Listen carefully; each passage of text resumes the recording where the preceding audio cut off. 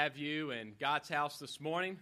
We're delighted that you are with us. If you are a guest, we welcome you here, and we are so glad to have you be a part of this worship service. And we would ask that you would take out that tab that's in your bulletin, fill it out, and place in the offering plate if you are that special guest today with us, and fill it out, place in the offering plate, or give it to Tim or I at the end of the service. And we would love to get in contact with you and let you know what God's doing here at Mechanicsville Baptist Church. If you would go to the back of your bulletin, you'll see the opportunities for the week. Youth, we still meet tonight at 6, from 6 to 8, and tomorrow morning at 8:30, K&H Club, that's what time you leave to depart from here at the church to go to Pennsylvania. So be aware of that if you are going on that trip. And also, if you will notice on your bulletin, there are a lot of committee teams that are meeting this week. Nominating team, you're meeting at 7 on Monday. Personnel team, you're meeting at 6:30 on Tuesday. Endowment team will meet at 7 on Wednesday. And missions development team will meet at 6:30 on Thursday. So if you are a part of any of those teams or committees, be aware of that. That information is on the back of the bulletin. Regular Wednesday night activities will continue. We do not have prayer meeting in the morning on Wednesday, so no 11 a.m. prayer meeting that Wednesday morning if you normally go, but we will have it at 6:15 that night. And also, we will not have Wednesday night suppers starting this Wednesday. So no Wednesday night suppers. We'll continue with those after the roof project is done. But until that gets done and we begin construction, we will not have Wednesday night suppers. Also, at the end of this service, Amy Chodoroff will be in the back of the vestibule signing people up for the blood drive. This is an annual blood drive that we have, and if you would like to give blood or if you would like to help register people for that, we ask that you would go to the back and be a part of that. She will be registering you at the end of the service. Well, now let's prepare our hearts and our minds for worship this morning.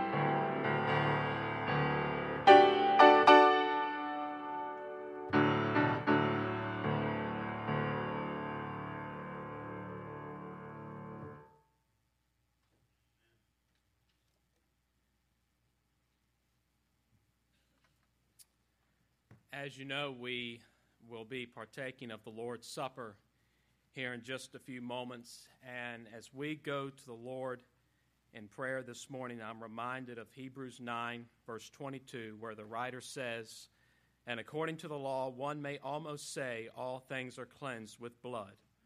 But without shedding of blood, there is no forgiveness of sin." Aren't you thankful this morning that our precious Lord Jesus Christ shed his blood so we could be forgiven and receive eternal life in him?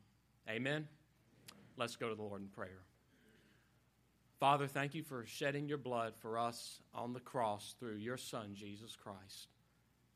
For he became the mediator between us and you by dying on the cross for our sins that separated us from a holy God. And Lord, as we ready our hearts and minds to partake of your supper and of your communion, may we remember the salvation that you gave through your Son Jesus. May we remember what he did for us on that cross and the life that he has given us through his resurrection. And Lord, may we proclaim Jesus with our lives. Bless us as we continue to worship this morning. May we lift up his holy name. May we listen to the message that is preached. We ask that you would speak through Tim to each of our hearts. And may we better learn how we can serve the Lord Jesus Christ. For it's in his name that we pray. Amen. This morning, Brenda and the ladies' ensemble are away on a retreat, so be in prayer for them as they return.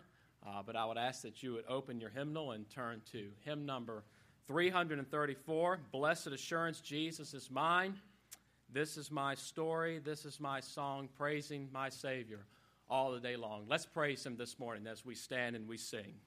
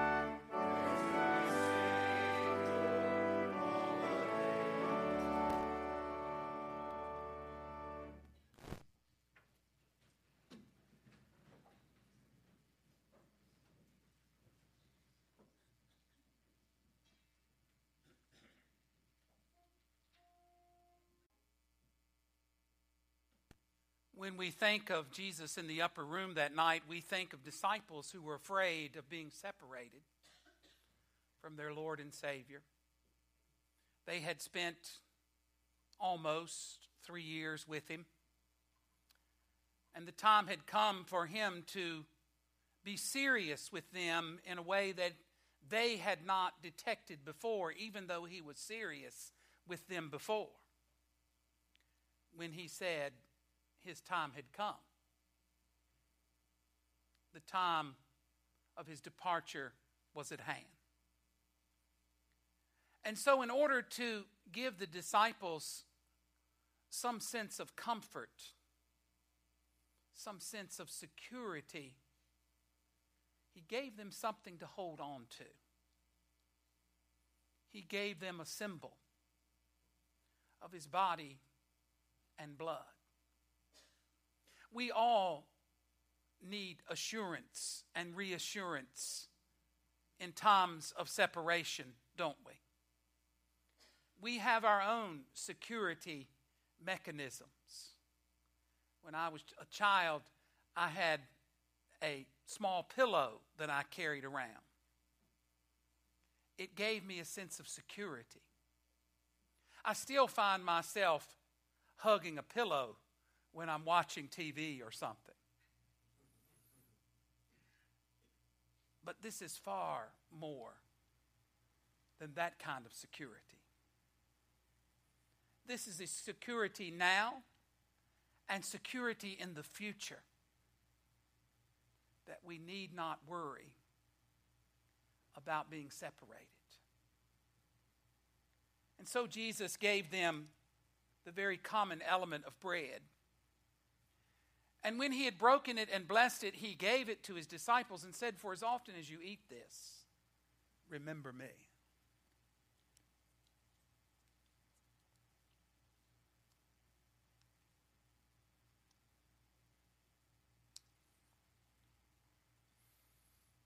After they had eaten, he took the cup as a reminder to them of the price of sin, and said, "This is the new covenant in my blood. For as often as you drink it, remember me."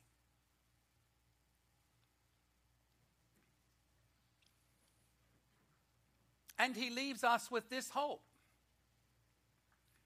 For as often as you eat this bread and drink this cup, you do show forth the Lord's death until he comes. Amen. We failed this morning to recognize Elf Karen, and so I'm giving her that opportunity now before we continue in our worship. If Sam's not here, I'll do it. He was in the first service.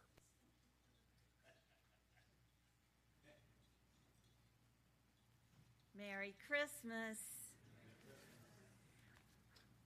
When the Operation Christmas Child elf misplaces her elf hat, she chooses to wear her patriotic hat. Isn't it exciting to join with Christians all across the United States of America, packing shoeboxes for needy children around the world? I recently met Yves from Rwanda, actually born in a refugee camp in Congo. His family moved from country to country as war tore apart that continent. Atrocities, war, hatred filled his heart. He lived in a village in Togo, which was heavily influenced by witch doctors. They taught people to never step foot into a church. These villages were dangerous.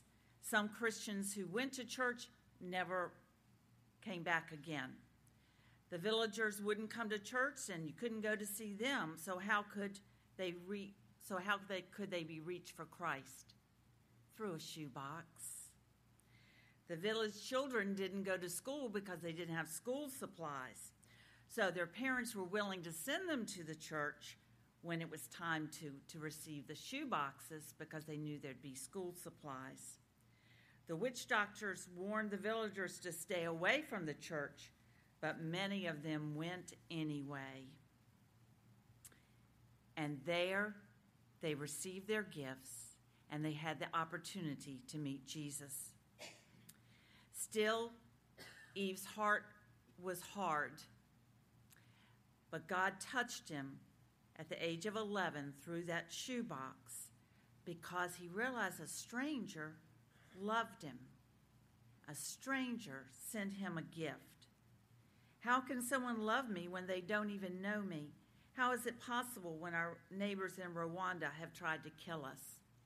But God touched his heart.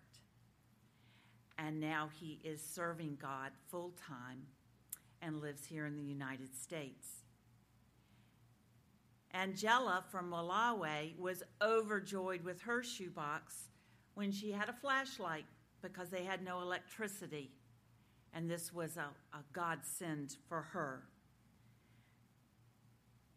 You have generously brought gifts every month so that together we can pack shoe boxes in early November.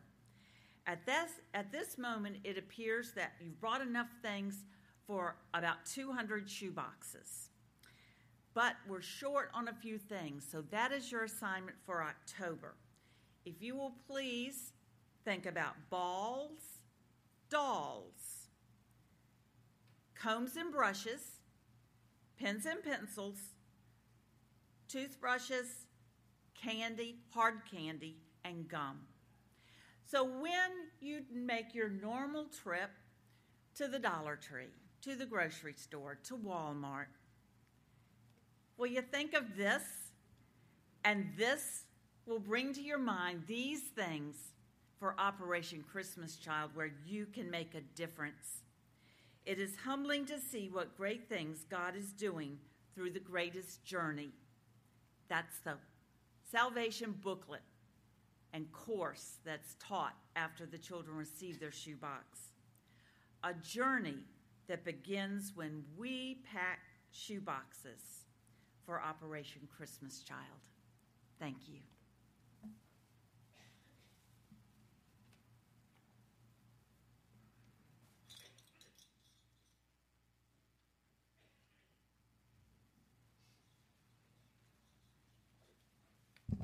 As we continue worshiping this morning, I would invite you to turn to hymn number 426, Victory in Jesus. Let's sing about the victory that we have in Christ this morning as we stand and we sing.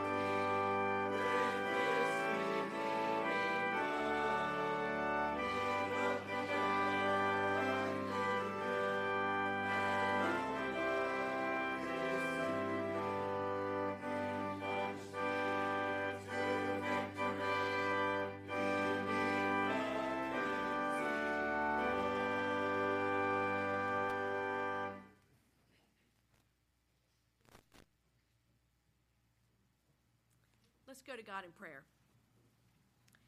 Heavenly Father, we come to you now with praise and gratitude for all the many blessings you have given us.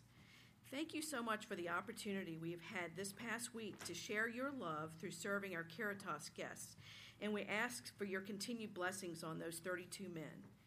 Help us to always be generous givers, dear Lord, both of our money and our lives, that we might make a difference here at Mechanicsville Baptist Church, in our community, and in the world. We praise you for our Savior, Jesus Christ, and it's in his name we pray. Amen.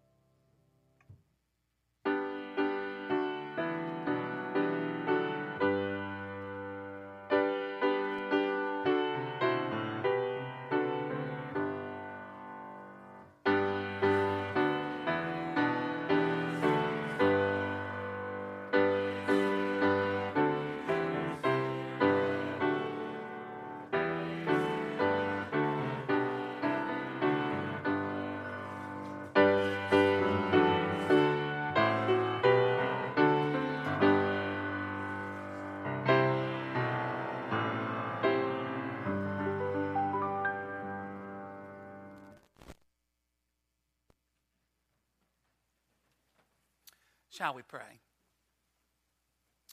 O Lord, we come before you once again with thanksgiving in our hearts for the joy of serving you, for knowing, Father, that you are for us. And if you are for us, who can be against us? Forgive us, Father, for failing to comprehend the magnitude of your love for us as you gave your Son to die in our stead. We are grateful for the power of your love to redeem. We are indeed blessed, Father, that as we pray, we know that we can pray with expectation. We're thankful, Father, that as we lift those up who are in need of prayer because of illness, you already know who they are. We know, Father, that as we walk through this life, that there are times that we will face illness. In this fallen creation, Father, we depend on you to bring healing and to bring hope and assurance. We pray, Father, for those who have lost loved ones in our church family these past several weeks. Periods like this are very difficult, as we are reminded, Father, of those who have served with us who are no longer present.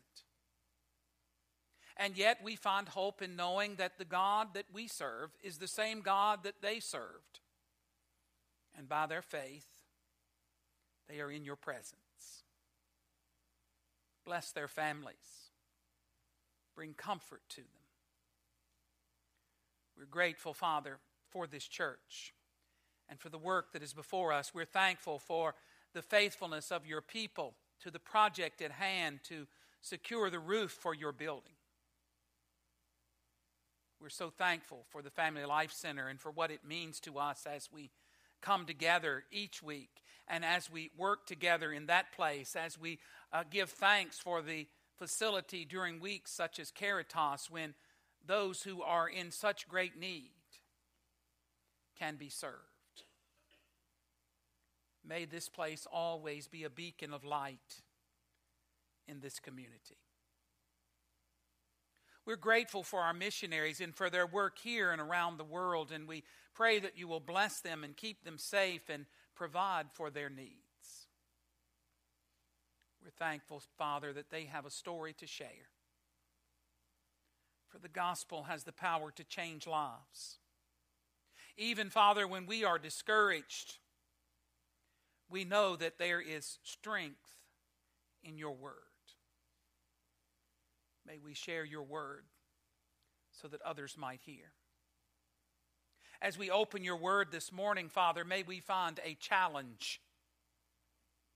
May we find instruction as we seek to serve you. In the name of Jesus, amen.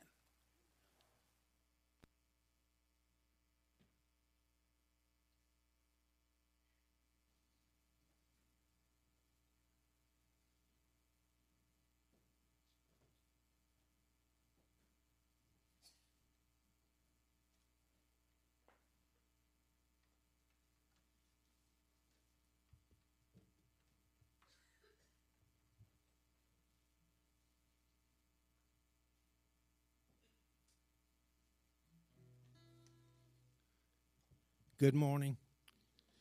We told Tim that we were going to sing this morning, and I'm sure he had a prayer for us, but we're going to sing anyway. So we're missing one of our members, Mary, our fiddle player, or violin virtuoso. But anyway, she had schoolwork to do, and that's far more important than singing with an old gray-head guy like me. So. But we're going to sing part of two songs for you. The first one is a song I learned with Lionel Mills many years ago. And think about him every time we sing it. But these folks do an excellent job of it. It's called He Is My Everything.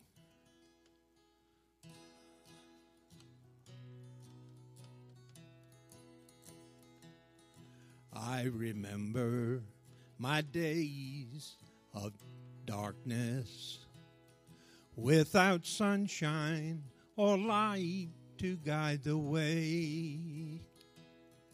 Then a whisper of his voice softly called me to the arms of my Maker to stay. He is my reason for living. He is the King of all kings. I long to be his possession. He is my everything. After the thunder and lightning, after the last bell has rung,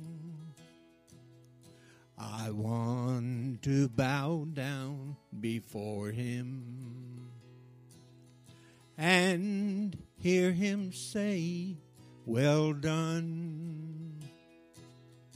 He is my reason for living. He is the King of all kings. I long to be his possession. He is my everything. I long to be his possession.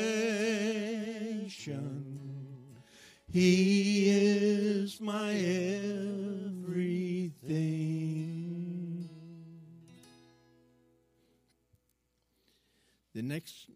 The next song that we do is an old country hymn, gospel song. Will the circle be unbroken? We had a couple of requests for that, but we're going to do that anyway too. So, but it's kind of a somber song, but it tells us that even though we face sorrows here on earth, there's a better land awaiting. There's a hopefulness on the other side that we can look forward to. So that's what we're going to do for you. All right.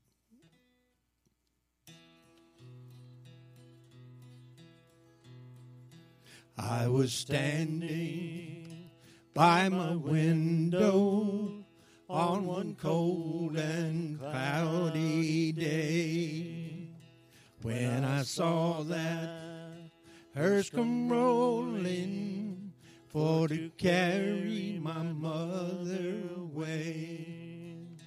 Will the circle be unbroken by and by, Lord, by and by? There's a better home awaiting in the sky, Lord, in the sky. Lord, I told that undertaker, please drive slow, for that body you are hauling, Lord, I hate to see her go. I will follow close behind her, try to hold up and be brave. But I could not hide my sorrow when they lay her in their grave. Will the circle be unbroken by and by, Lord, by and by? There's a better home awaiting in the sky, Lord, in the sky. In the sky, Lord, in the sky.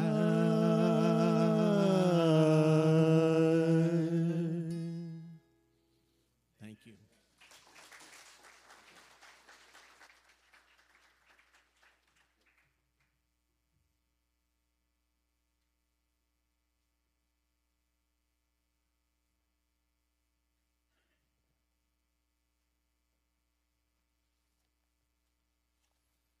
Our scripture reading this morning is found in Romans chapter 8, verses 31 through 39.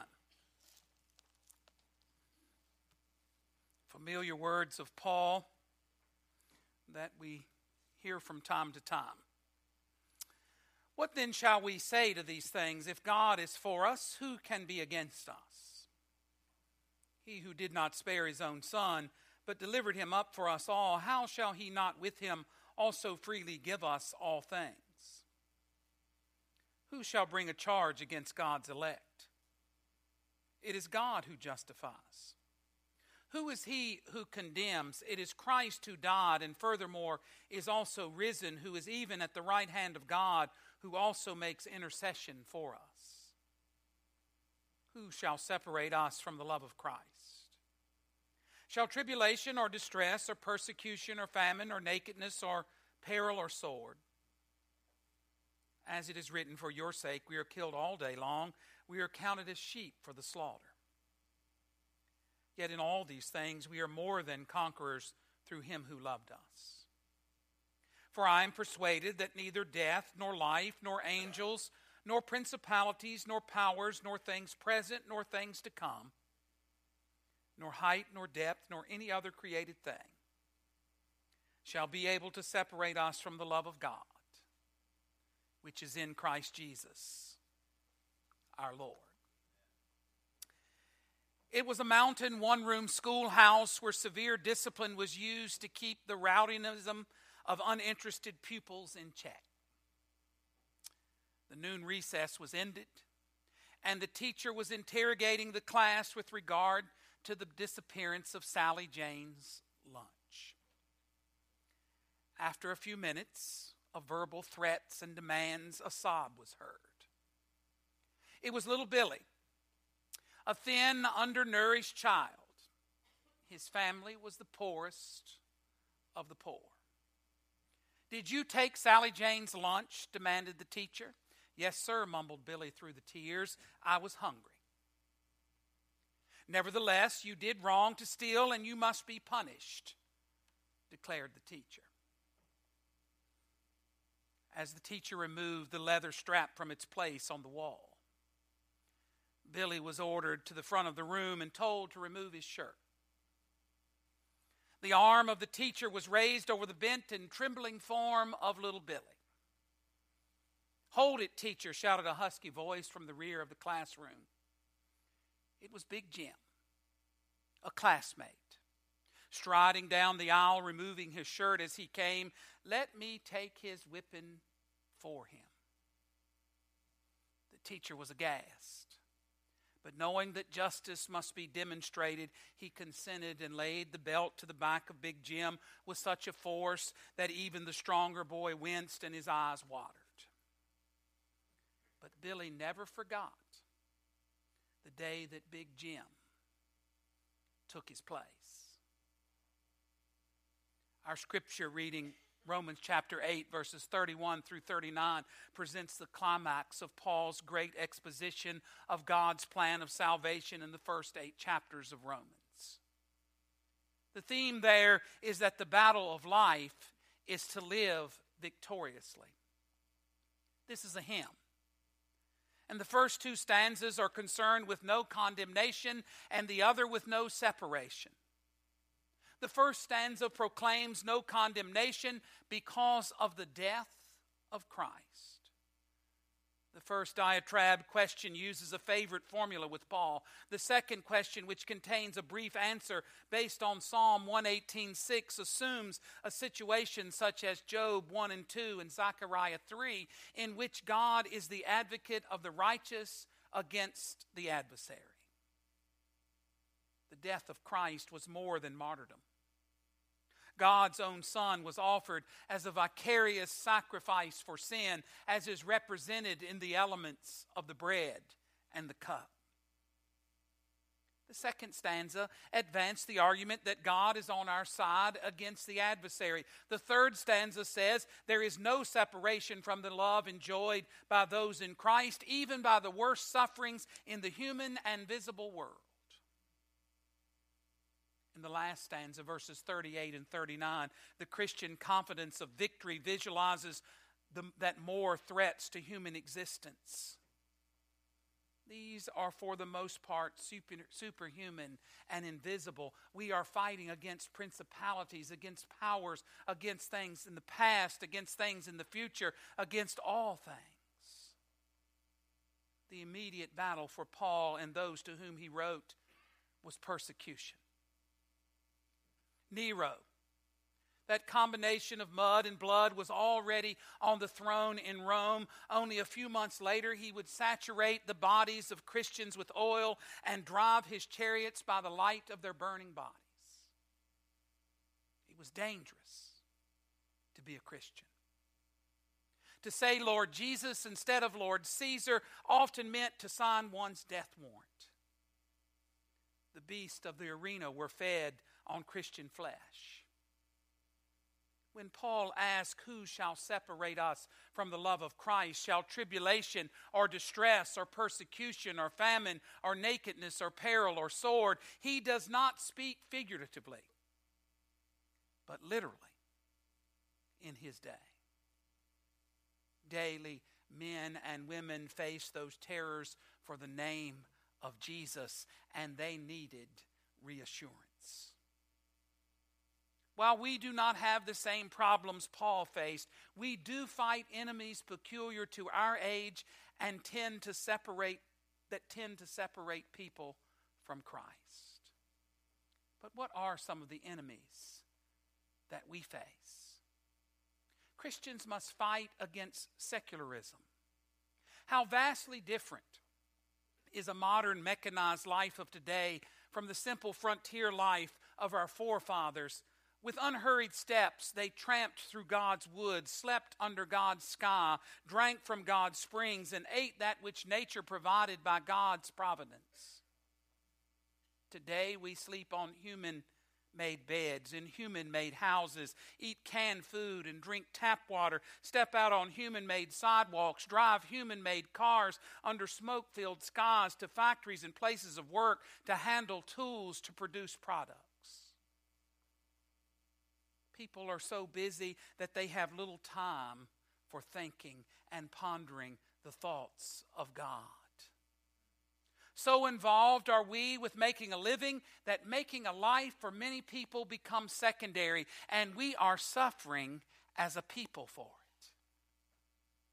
The battle of this age is against a materialistic view of life that exalts might before right, money before family, position before people, and greed before God.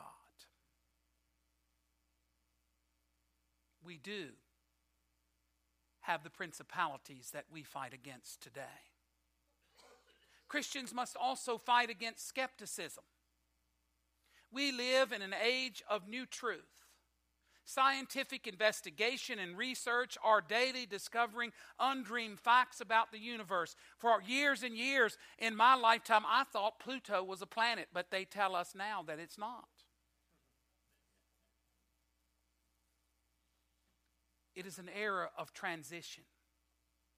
In every field of thought, change is taking place. Ancient formulations in theology, as in science, have been found inadequate for so many people.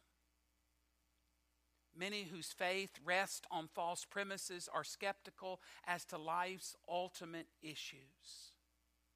Our faith rests in the integrity of Jesus Christ and Jesus Christ alone. He is the truth. We are not afraid of truth. We are afraid of half-truth.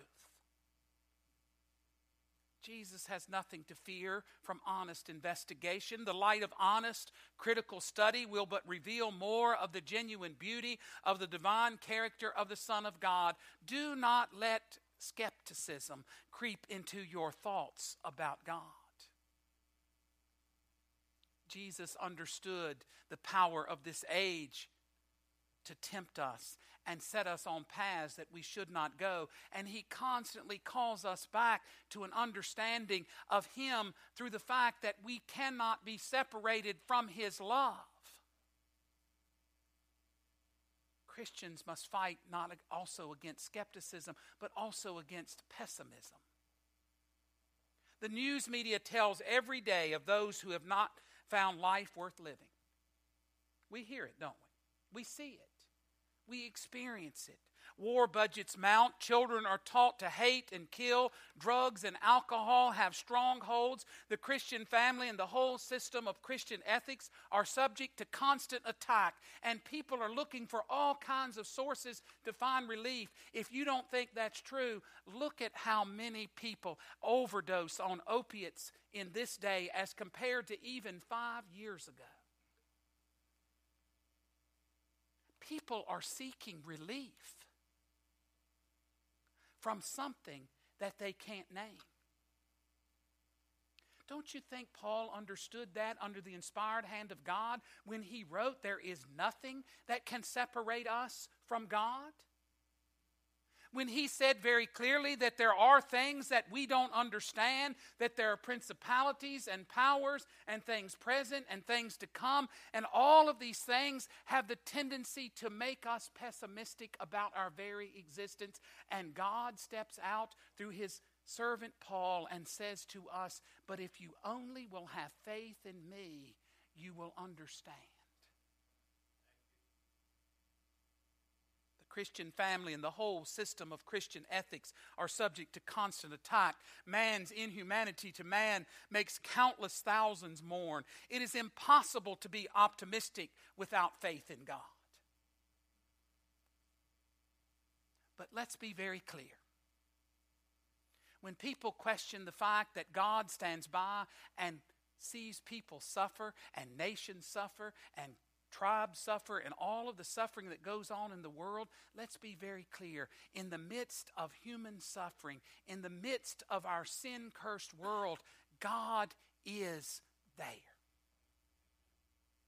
And we have a responsibility to remind people of that, to show them that, to let them know that no matter what happens, the love of God cannot be separated from you. He calls to us. Every Christian must battle sin, and sin destroys. Sin unforgiven means death. God saves sinners when they are willing to repent and believe. God, the Holy Spirit, abides in Christians to help them overcome sin. Anything other than God's will is sin, and sin must go. The Scripture says very clearly, there is no one who can serve two masters. We battle against that which we would keep us from giving our hearts to God. How Jesus hates sin. Could words be more graphic than these? Wherefore, if your hand or your foot offend you, cut them off. Jesus is saying that if sin be as dear to you as your arm or foot or eye, cut it off. Matthew chapter 18. How God hates sin. As the mother loves the child but hates the disease that would claim the child's precious life, so God hates sin but longs to reclaim the sinner. That's why we cannot be separated from Him. That's why He sent His Son to redeem us, to bring us back into the fold. A person vacationing in the mountain tells that his party was engaged in watching an eagle soaring majestically above the highest peaks. Monarch of the air was he. Suddenly his great wings folded, and the bird fell with a thud to the distant mountain. Such an unusual occurrence caused the party to make the journey of some hours to find the bird out of curiosity. They found the eagle had clutched a weasel in his talons, which during the flight had drained the eagle's very lifeblood from its breast. So secret sin will do to you if you try to clutch it to you.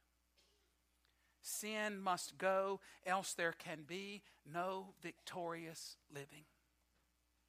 And sin can go when we embrace Christ. For you see, the victory that we need and can achieve is in Christ.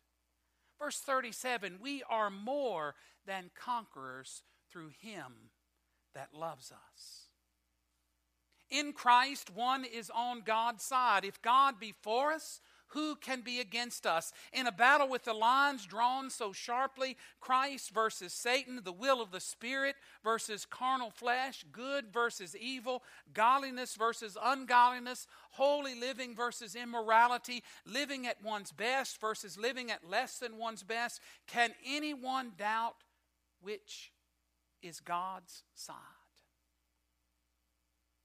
During the Civil War, one of Lincoln's aides is reported to have asked the great leader, Mr. Lincoln, are you sure God is on our side? Lincoln replied, I'm not so much concerned, sir, as to whether God is on our side as I am concerned as to whether we are on God's side. Victorious living is to find out what God is doing and do it with Him. Following His will, not our will. There are all kinds of people that try to tell us what we should be doing and how we should be acting and how we should be reaching out to other people. But you know what? If the truth be known, the Spirit speaks to you as an individual. What is it the Spirit would have you do to let others see Christ? For in Christ one is justified. Who shall lay anything to the charge of God's elect? It is God that justifies. Who is that condemns? It is Christ that dies, yes, rather that is risen again, who is even at the right hand of God, who also makes intercession for us. No one can condemn a person who God had justified on the basis of Jesus' atonement. In heaven, Jesus intercedes for us. He pleads not our righteousness, but his own. Charles Haddon Spurgeon, great English preacher of times past, said one time when someone asked him about the question of God's elect and the whole idea of predestination, his answer to them was, I pray that God will give me the opportunity to save all the elect and then elect some more. That's the love of God. In Christ, one has the Holy Spirit for guidance, for overcoming sin, and for helping in praying when we don't have the words. A little boy was overheard as he prayed. He'd remembered father, mother, and sister, and now desired to ask God's blessings on the candy man down the street who had been especially kind to him. I understand that, don't you? The little boy couldn't remember his name. So he prayed, God bless the candy man, you know, the one who walks this way. And getting up, he limped across the room in imitation of his friend. You know what? I think God heard him, although he could not frame the words. How good to know that when we pray and cannot frame the words, God the Holy Spirit and God the Son are interceding for us according to God's will. You see, God knows even when we don't. Language is a barrier, isn't it? Language opens up many doors for us, but it's also a barrier because I know in your life that there have been times when you couldn't frame the words that you needed because of the stress, distress, or hurt you were feeling. And yet you prayed, oh Lord, hear me. And he did. He did. He wants to hear from us. I have 2 dogs. Most of you know that. One of my dogs is 14 and a half years old. So you know what? She gets special treatment because she's old. I tell her that all the time. I say, baby girl, you're old. But she gets up early in the morning, earlier than I want to get up. And she makes sure that I take her where she needs to go to do what she needs to do. And then she comes back in, and I'm so frustrated with her that I have a gate that I put up to keep her from coming back up the steps. And there's not hardly a morning that goes by that I don't hear her at the foot of those steps scratching. And you know what about her? She doesn't quit. She keeps on and on and on until I decide to go down and let her back up, or someone downstairs can't take it anymore and lets her up. You know what I learned about that? She can't say a word to me, but I knew exactly what she wants. And she wanted it bad enough that she wouldn't quit. How many of us quit when it doesn't happen the way we want it to happen in the time that we have set aside for it to happen? Always remember that prayer works. It may not work the way you want it to work, but it works. The assurance of victory is in Christ. Love. In our text, Romans 8:31 through 37, Paul exhausts his vocabulary in an effort to state that nothing past, present, or future in heaven, earth, or hell can ever separate us from God's love revealed in Christ. Human love may waver, God's never. Trusted friends may betray, God abides sure. No person ever came to the end of life saying, I trusted in Jesus, I served him, but in my hour of greatest need, he failed me. Jesus pledged in John 10:27 through 30 that he will not let us go. If all the demons in hell should try to snatch the weakest Christians from the fold of the great shepherd, they could not do it. I am the good shepherd, he said, and I know my sheep. The proof of God's love is on the cross. If God spared not his own Son, but delivered him up for us all, how shall he not with him also freely give us all things? The first two stanzas of these verses affirm with confidence that God and Christ are friendly toward us, and the last two challenge all human and superhuman foes. Behind the fortress of faith, safe and secure, there will be no condemnation and no separation. Those who love God can be assured of the love of Christ and the love of God. All this, as the last phrase says, in Christ Jesus our Lord. The victory is in Christ Jesus. Trust him. He invites you to come. Him that comes to me, I will in no way cast out, he assures. Trust God. Trust Jesus. If Jesus Christ be true, it matters everything. If Jesus be false, then nothing matters. Hold on to him. I have one more story to tell. I haven't preached before you in 2 weeks, so humor me. A story is told of a father and his young son walking the streets of London one winter day. The lad was proudly wearing a new overcoat. Sleet had left the streets very slick in places. The little fellow came to a slick place, out went his feet, and down he fell. Getting up, he wiped the slush from his new coat, and putting out his hand, he said, "Daddy, let me hold your hand." They came to another slick place. Out went his feet. He held on for a moment, and then down he went, falling harder than before. This time he arose, wiping the slush from his coat and a tear from his eye.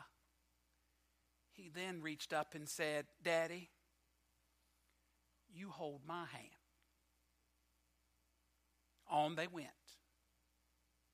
Coming to another slick place, out went the lad's feet, but the strong grasp of his father's hand held him fast. Allow God to hold your hand, and you'll never be separated. And you'll always be assured of his presence. You cannot walk alone.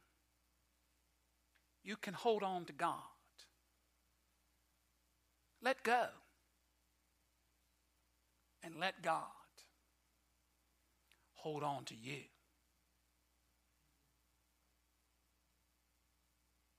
Shall we pray?